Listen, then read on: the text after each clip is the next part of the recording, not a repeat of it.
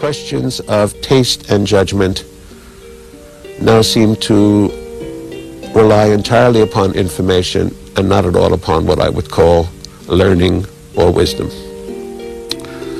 This can be deplored, but it is not going to change or pass.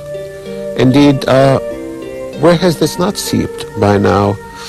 About 2 years ago, the old British Museum reading room was transformed into what is now called the British Library.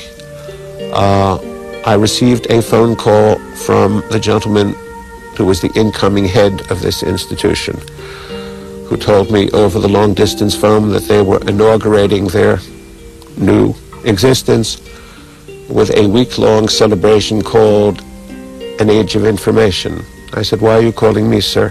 He said, "Well, we only want you there for the last day, Friday after tea time, when you and two other gentlemen will have a panel discussion on what it means culturally to have entered the age of information." I said, "You don't want me?" He said, "Oh, yes, we do want you."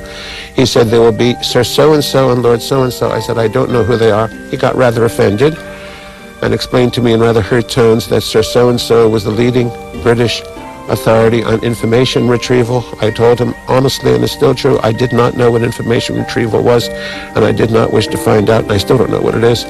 I said, "Who is the other gentleman?" And then he said quite coldly, "He is our leading authority on software." I said, "I've never learned to type. I'm not at all sure what software is." He said, "It doesn't matter." He said, "In any case, Professor Bloom, you ought to come. You will represent the book." I said, "This is ridiculous."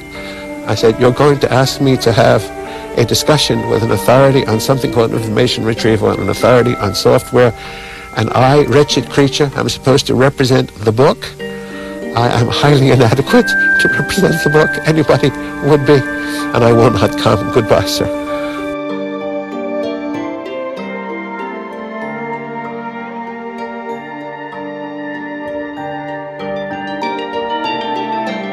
But that is the British Library. The Library of Congress, where I believe I speak today in the Mumford Room, has not gone quite that far. At least I hope not. I'm not that much in Washington these days. But these cracks and strains,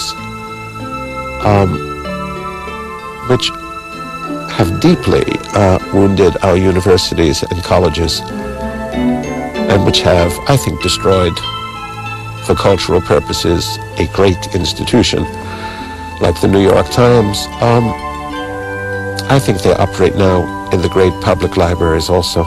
I've been speaking at a great many public libraries across the country, and I asked them about their rare book collections. I asked them whether they are maintaining themselves as circulation librarians, and they disheartened me by telling me all too often that they're only open 3 days a week, and all too often they tell me that they now concentrate entirely upon providing computer services.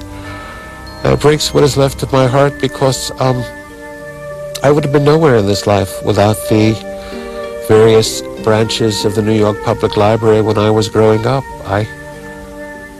I started reading at the Melrose branch of the Bronx Public Library when I was still so small I couldn't carry the books home. My 3 sisters, much older, kindly carried them for me, and I went from the Melrose branch of the Bronx Public Library, after I'd read through it, to the Fordham branch of the Bronx Library, which is its research branch, and I used that up. And I descended at 15, clutching my nickels in my hand for the subway, to the 42nd Street Library, determined to read through that in the main reading room, and of course I would never have succeeded. But soon enough, I was a Cornell undergraduate, having won a fellowship, and spent 4 years trying to read out that library, and for the last 46 years have been trying to read out the Yale Library, which no human being can read through, though I've done what I could.